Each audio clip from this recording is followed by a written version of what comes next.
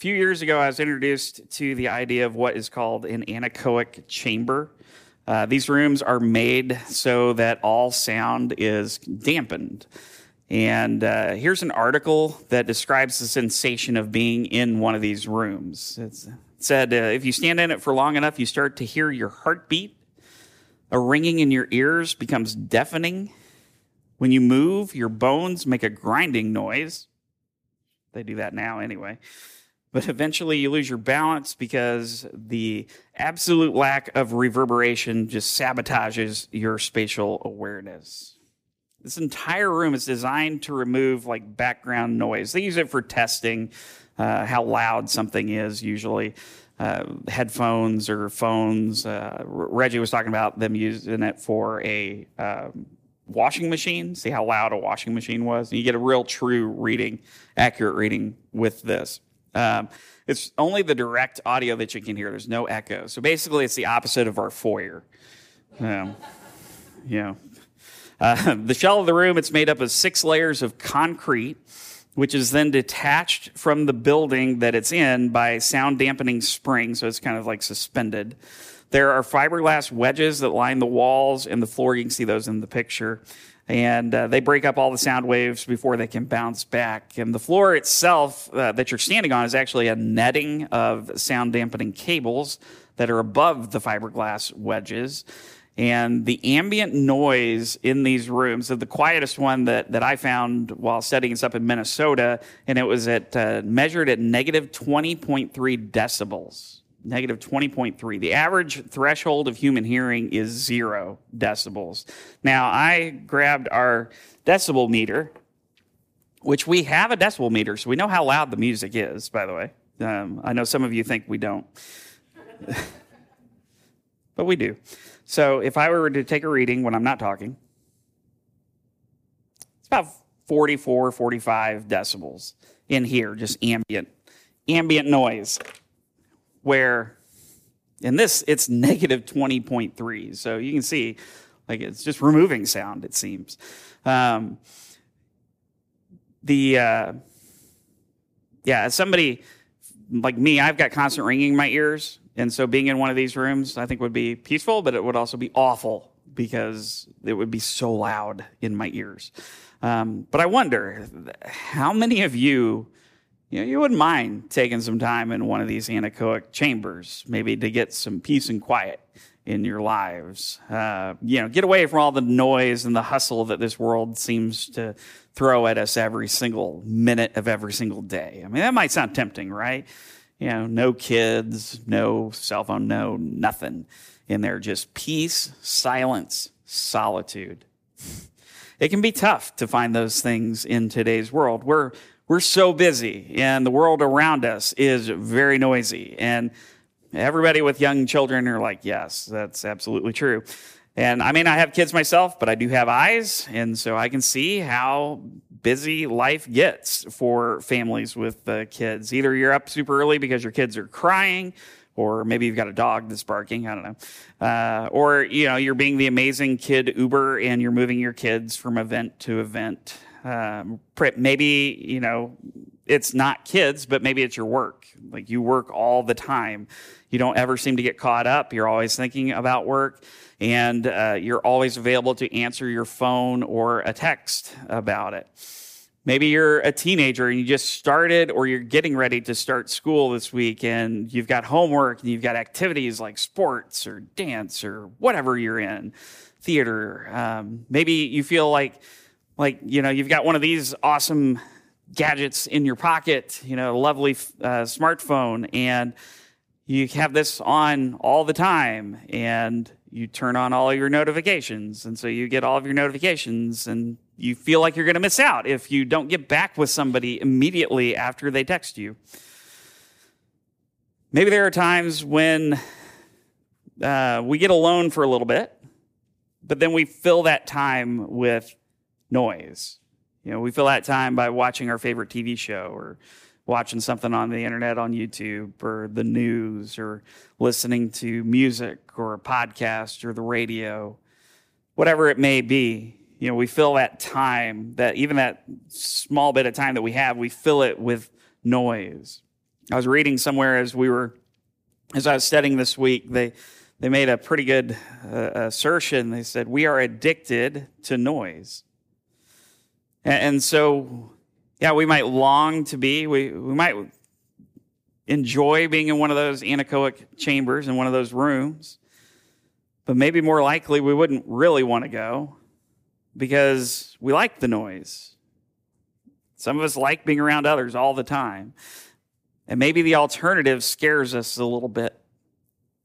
But today we're going to look at that alternative. For the past 6 weeks, we've been in this sermon series where we've been looking at different spiritual habits that we should be embracing as Christians. And these habits, they're not what saves you. That's only Jesus and what he did for us on the cross. But they do help us and to walk closer with God every day. Today we're going to look at 2 of these, but really they're just 2 sides of the same coin. Today we're going to look at the habits of solitude and silence. And you may start seeing that these habits are overlapping a bit, the ones that we've talked about. I mean, we talked about that last week with the habit of worship, as worship really encompasses all of these habits, and worship should be a daily habit for us. Well, silence and solitude pair well with some of the other habits that we've already talked about, like prayer and Bible study and rest. So what I want to do is I want to look at each of these individually, kind of the biblical basis for why we're calling these habits that we should be studying, that we should embrace, and then kind of look at some practical ways that we can do this. So let's start with solitude. I was reading there's a short story by a Russian playwright and author Anton Chekhov, who has been considered one of the world's greatest writers. He was from the late 1800s, early 1900s, and he wrote a short story called The Bet. And there were 2 men in this story, and they were discussing which would be worse, whether it would be solitary confinement or the death penalty. There's an older man who is a wealthy banker, and he believed that the death penalty was the more humane way to go than solitary confinement. He said it's better to die quickly than to die the slow agony of death that solitary confinement would be.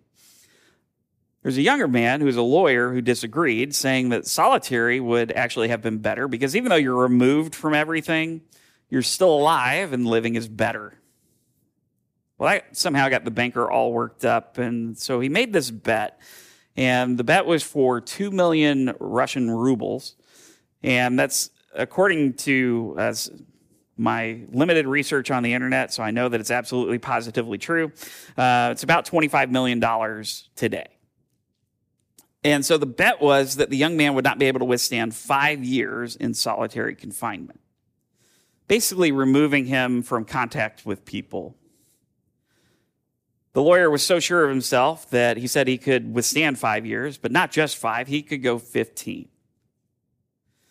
And so the bet was settled, and the young man went to live in this building on the banker's large estate. He could not receive visitors or newspapers. He could write letters, but he couldn't receive any. There were guards that were posted that could ensure that he was following through, but he wasn't going to be able to contact them or see them or anything like that. He had no contact with anybody. If he was fed meals, it was through a special slot where he wouldn't be able to see anyone. But he could request things like books and musical instruments or certain foods, and so that's what he did. During his time, he played music early on in the early years. He read novels for a while. He learned languages. And then in year 10, he really focused on the New Testament and religious studies from about 10 to the 15th year. I'm not going to ruin the end of the story because I think that it would be worthwhile to read, but the young man did grow in wisdom, and he started to despise earthly wisdom. And what I think this story shows is where I think a lot of Christians would like to be. I think we would love to be somewhere where we can give that total attention to God, among other worthwhile things, and really lean into God's wisdom. Now, I don't think that the Bible advocates for us to all of a sudden isolate ourselves for a long period of time, that we need to go find, a monastery somewhere and live as monks do. But I do think that it says that we need to be a part of the world as well, but there is benefit in having times of solitude. Solitude can be defined as the spiritual discipline of voluntarily and temporarily withdrawing to privacy for spiritual purposes. The period of solitude may last only a few minutes or for days. Basically, it's just removing the distractions from your world and spending time either in other spiritual disciplines, working on those, or just simply spending time with God. And we absolutely need this kind of solitude. We need that in our lives. And let me give you a picture of why. In the book of 1 Kings, the prophet Elijah had an encounter with the prophets of Baal on a mountaintop one time. And it was an amazing scene where, God showed up huge and powerful. If you haven't read that, it's in 1 Kings 18 or 19. I think it's 18, but right after this, the king of Israel at the time, his name was Ahab, he wanted to kill Elijah. And Elijah was afraid. And he fled into the wilderness. And about a day's journey in, he prayed that he would die. He just prayed that God would take him. But an angel came and refreshed him with food and drink and told him to go to Sinai, God's mountain. And that's where God would meet him. 1 Kings 19, verse 11 says this. It says, "The Lord said, 'Go out and stand on the mountain in the presence of the Lord, for the Lord is about to pass by.' Then a great and powerful wind tore the mountains apart and shattered the rocks before the Lord. But the Lord was not in the wind. After the wind, there was an earthquake, but the Lord was not in the earthquake. After the earthquake came a fire, but the Lord was not in the fire. After the fire came a gentle whisper." This is such a great privilege for Elijah because there's not many who are able to say that they were in the presence of God and lived. But as you saw in the description, all of these powerful images are going through, all these powerful things. You got the wind, this powerful wind that is tearing apart mountains and shattering rocks. Earthquake and a fire. But God is not in any of that. After all of those, though, there was a gentle whisper. And that whisper is why we need to learn to find solitude. Because if we're too busy, if we're too crowded, we're never going to slow down enough to be able to hear God speaking to us. Being alone with God is so important that we even see Jesus throughout his ministry seeking time away from the busyness of it all and just spending it in prayer with his Father. Christ began his ministry in the wilderness with 40 days of solitude and fasting. Another time, as described in Luke 6:12, it says that on one of those days, Jesus went out to a mountainside to pray and spent the night praying to God. He was doing this because he was getting ready to choose his 12 apostles, or to appoint his 12 apostles.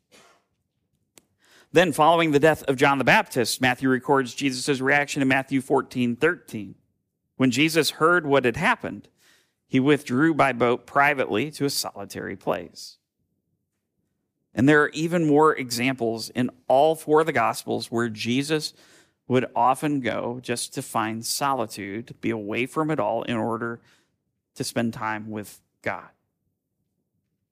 And so, if Jesus needed that, and he's God in flesh, how much more do we? How much more do we need to spend time alone with the Father? So hopefully that gives us an idea of solitude. But on the other side of the coin from solitude is silence.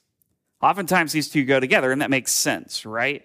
When you're alone, it can get pretty quiet. But we do need to work at this. Like I said earlier, we're kind of addicted to noise, and this is so true for me. Anytime I'm alone, I've always got something playing.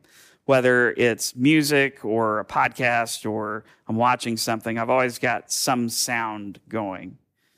Even as I'm going to sleep, I've got music playing. Like this one device is very helpful because it can make it so if I really wanted, I would never have times of silence. But it's not just the outer noise that really we're trying to get away from with this. It's also the inner. And maybe more importantly, it's ourselves being silent. So that's how one person, Donald Whitney, defines silence. He says it is the voluntary and temporary abstention from speaking so that certain spiritual goals might be sought. His focus is on what you can control, and that's your speech. As I was preparing this week's message, that really isn't where I thought we were going to go. Like, I really thought it was going to be focused on, finding the place that is quiet, not necessarily being quiet yourself. And I think the place that is quiet is also worthwhile. I think that is good. But it's more than that, this habit of silence. There's much wisdom in learning to control your speech. And when you are practicing the spiritual discipline of silence, that helps you to be able to do that, to control your speech. In his letter, James writes a fairly prominent passage in chapter 3 that talks about controlling the tongue and how difficult it is. And I love this passage. I'm just going to read the whole thing, verses 1 through 12 to you. Not many of you should become teachers, my fellow believers, because you know that we who teach will be judged more strictly. We all stumble in many ways. Anyone who is never at fault in what they say is perfect, able to keep their whole body in check. When we put bits into the mouths of horses to make them obey us, we can turn the whole animal. Or take ships as an example. Although they're so large and are driven by strong winds, they are steered by a very small rudder wherever the pilot wants to go. Likewise, the tongue is a small part of the body, but it makes great boasts. Consider what a great forest is set on fire by a small spark. The tongue is also a fire, a world of evil among the parts of the body. It corrupts the whole body, sets the whole course of one's life on fire, and is itself set on fire by hell. All kinds of animals, birds, reptiles, and sea creatures are being tamed and have been tamed by mankind, but no human being can tame the tongue. It is a restless evil full of deadly poison. With the tongue we praise our Lord and Father, and with it we curse human beings who have been made in God's likeness. Out of the same mouth come praising and cursing. My brothers and sisters, it should not be. Can both fresh water and salt water flow from the same spring? My brothers and sisters, can a fig tree bear olives or a grapevine bear figs? Neither can a salt spring produce fresh water. So much happens with our speech. It's a powerful thing. I love the image of the tongue being such a small part of the body, and yet it is very powerful. And as James says, anybody who's never at fault in what they say, they're perfect because they're able to keep their whole body in check. If you're able to control your speech, that is worth so much. Richard Foster writes that the tongue is a thermometer. It gives us our spiritual temperature. What comes out of your mouth is out of the overflow of your heart, right? But it's also a thermostat. It regulates our spiritual temperature. So control of the tongue can mean everything. And that's why this spiritual discipline is so important. As Dietrich Bonhoeffer wrote, real silence, real stillness, really holding one's tongue comes only as the sober consequence of spiritual stillness. In Ecclesiastes, there are a number of teachings that back this up. Ecclesiastes 3:7 says that there is a time to be silent and a time to speak. And then in Ecclesiastes 5:1 through 2, talks about guarding your speech as you are entering into the house of God. It says, guard your steps when you go to the house of God. Go near to listen rather than to offer the sacrifice of fools who do not know they do wrong. Do not be quick with your mouth. Do not be hasty in your heart to utter anything before God. God is in heaven and you are on earth, so let your words be few. There's the old saying, right? We've got 2 ears and 1 mouth for a reason. So we should listen more than we talk. And when you're practicing the spiritual discipline of silence, you are listening more than you're speaking. Who are we listening to? God. And that transfers, right? Like as you are controlling your speech in this practice of silence, it's going to help you control it all the more in your day-to-day life. So what are some practical ways that we can find solitude and silence? We all live busy lives. Some of us are more busy than others. And like I said, if you're a parent, especially with kids who don't drive, you may be running all over the place. You don't see when you can find that time of solitude and silence. For others, it might be that the phone's distracting. You got all the entertaining things on it. You got some downtime, and maybe it's an automatic thing. It's such a habit you've built up that you're mindlessly scrolling through Instagram or Facebook, or, for the young people, you watch some TikToks, YouTube videos, you play Wordle, whatever game is popular right now. Candy Crush still going strong. Which I tend to do most of these things except TikTok. As I was reading, I pulled together some practical things that we can do to find silence and solitude. And these come from authors Richard Foster and David Mathis in their books on spiritual disciplines. And so first, even in the busy days, find what Foster calls little solitudes throughout your day. These might be before you get going in the morning, maybe before everybody's even up, or perhaps before you go to bed at the end of the day. It might be during your drive to work or to school. Instead of listening to the radio or your phone, you take time in solitude and silence. It might even be a time so small that normally we wouldn't recognize it. It might be, when you come across something that makes you appreciate God's creation, that you just sit in that for a minute. Maybe you're headed somewhere with your kids and you try and play the silence game. Anybody do that? You tell your kids, who can stay quietest till we get to where we're going. I would always try that with my niece and my nephews when they were younger, and inevitably one of them would immediately say something because he didn't want to be silent. Might have been Brady, I don't know. But those who know my nephew. However you can do it, though, it's finding those small moments in between things. No matter how long it is, even if it's just 30 seconds, it's just finding a small moment in your day where you don't fill it with noise. You just take time and spend it with God. Now, another way that we can do this, another way we can find these times is to designate a certain place that is like your place where you're going to spend your quiet time with God. Maybe you've worked out a plan with your spouse, and it may not happen every day, but however you do it, you've got a place where you and God meet. I've never been the best at this. I always just try and do it wherever I am. Most of the time, it's either here in my office, at my desk, or at home. For some, like Rick, I know Rick loves to be in the woods. He loves to be walking the trails at McCormick's Creek because it's quiet, typically, and he can sit on the benches out there. Loves being out in nature. But there's other places you can do that. I mean, out here at church, we've got some good spots. We've got 13 acres, and you can get far enough away from all the construction that you don't hear it too much right now. But you come out here. Those benches down by the crosses, that's a good place when it's not 900 degrees outside. It's a great place. And honestly, like Tuesday through Thursday, we're usually here until about 1 or 2 in the afternoon, 8 in the morning. Come hang out with us. We'll let you in. We've lovely prayer room in there. We got prayer benches. Come spend time with God here. Well, it's good to have a place where you've picked out. Make sure that when you go there, you got a plan for what you're going to do when you're spending time with God. Your time may be limited. And so have a plan going in. We'll talk about that in a little bit. And it's good if you are, but you don't always have to be like perfectly alone to do this. Like you can find solitude internally even if you don't have solitude around you. How many times have you been in a crowd and you just the crowd just kind of fades out?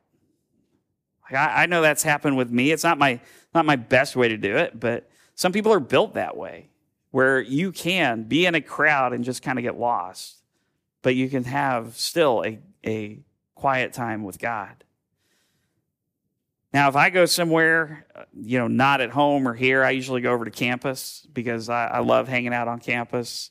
The Arboretum is a beautiful place to go. Or if you really need somewhere quiet, go to the School of Art Library. It's in the art building, and it's very top. Nobody's ever in there. It's very quiet. I loved it. I was an art history minor, so I found that library quick. You can go also to the art museum, because there's usually not a ton of people in there, but you will never be alone because there's always someone following you, making sure you don't touch something. Or at least maybe it was just me. But I would go and I'd be like looking at the art, and then I'd look over and like around a corner, just barely there, is the guy in the jacket just looking at me, and like, that's creepy, stop it. And so I'd walk somewhere else, and then I would turn and it's there again. So I wouldn't recommend the art, the museum, but go to the library. There's less people there. During your quiet time, whether it's shorter in time, whether it's longer in time, there's a few things that you should try and do during that time. First thing you should do is take your phone out and put it on Do Not Disturb. Or take the far more radical step and turn it off, which I know is amazing. You can do it, though. Some of us have lived during a time where we did not have cell phones in our pocket all the time. Like your phone was attached to your wall, and you hoped you have a long enough cord that you could get away from it a bit. Then you'd inevitably have to like untangle it because they were the worst. But you don't have to get back with everybody immediately. They don't know. They may text you 5 times to be like, where are you? Are you dead? It's like, no. Not yet. But turn your phone off, or at least put it on Do Not Disturb. And if you use that for your Bible, like if you read your Bible on your phone, that's okay. They've came out with this really neat invention called a book. It's physical. It's got pages. It's kind of neat. You cannot touch it to see what a word means, which I've done. Like there are times where I'm like, that doesn't work. But they're still really good. They're still really good. Maybe that's not a problem for you. You're perfectly fine. You don't get on your phone anyway. But I know for a lot of us it is. But then really get into things. Pray for God's blessing. Like start with prayer. Pray for God's blessing, and that He will bring to light what needs your attention. That God's going to meet you there. And then read and meditate on Scripture. Whether it's a plan that you're going through, or maybe you're just going to focus on a book of the Bible, just read and then meditate on that Scripture, like what we talked about earlier in this series. But then also trust that God will meet you in His Word, because He will. And then spend time just kind of listening to the silence. Like just let your soul sit in it and decompress a bit. We all need that. I think we all need that. Just sit in that silence for a bit. Keep something around to write down, like pen in a journal. Write down, what God is revealing to you through His Word, through His Spirit. And if you have time, take an extended time for prayer, guided by the Scriptures. The Psalms are great to pray through. The Lord's Prayer is wonderful to use. If you use the method that we talked about, the ACTS method, adoration, confession, thanksgiving, supplication. But also keep recording your thoughts as you're going. Keep recording what God is impressing on you as you're going. And as David Mathis writes, you may not know how badly you needed silence and solitude until you get to know them. So if your habit homework this week, what I want you to do is I want you to just plan and find some time where you can find solitude and silence. What I would recommend is finding 5 minutes. Do more if you're able.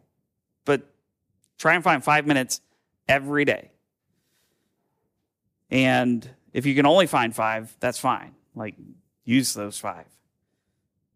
Grab your Bible, grab a pen, grab a notebook, take time to decompress, spend quiet time with God. Now, you're going to find that if 5 minutes is all you can get, like that's going to go by really quick. And you're hopefully going to want more. because you're just spending time with God. And that's okay, though, if 5 minutes is all you can get. If you're married, try and work out a schedule with your spouse, like tag team and watching your kids. Let your wife watch your kids for a bit, and then you watch them for a bit as you both are able to get quiet time. If you're a busy person and your calendar runs your life, then make an appointment that you will not break. Make an appointment with God, and tell people, I can't meet during that time. I've already got an appointment. You don't have to tell them what it is, or you can. Like, it's a good witness. It's like I will not miss that meeting. But whatever you can do, take time this week, 5 minutes, 5 minutes, as often as you can, daily if you can, to just spend time in solitude and silence with God. There's a lot of noise in this world. It's a busy place. Like, we are always on the go. But what would it look like if we Christians, if we didn't live the way the world lived?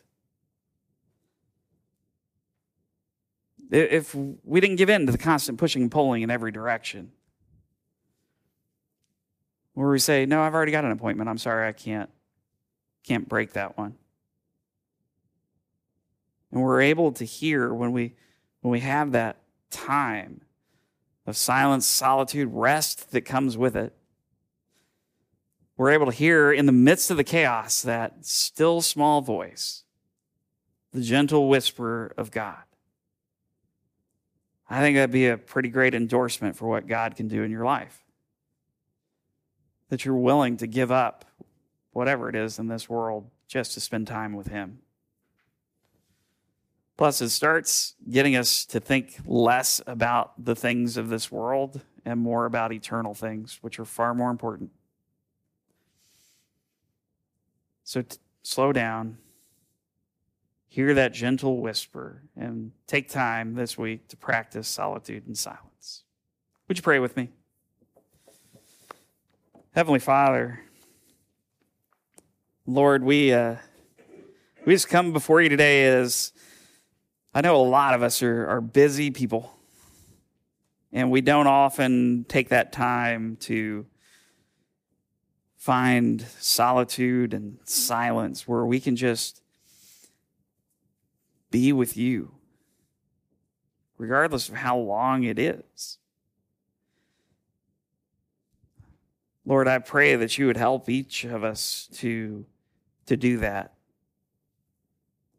especially this week as we try and put into place these spiritual habits. Help us to practice other ones as well, like the Bible study and prayer during this time. But just help us to really practically think through what it would mean to live in solitude and silence with you, even in moments. Help us to be like Jesus, because he did that. And he was pretty busy during his ministry, but he would often get away from it all just to be with you. And so, like I said, if he needed it, how much more do we? Help us to recognize that need. Help us to sit in that need. Help us to lean on you to get us into that posture. It's a humble posture, Lord, where we rely on you, and we're not addicted to the noise. We're not addicted to the talking or all the things that go on. Father, we thank you.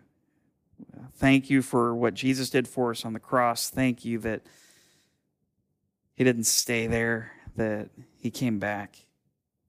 He conquered death so that we may be with you forever. And then, all of these habits are going to go away by the wayside, I think, because it's just going to be different and better.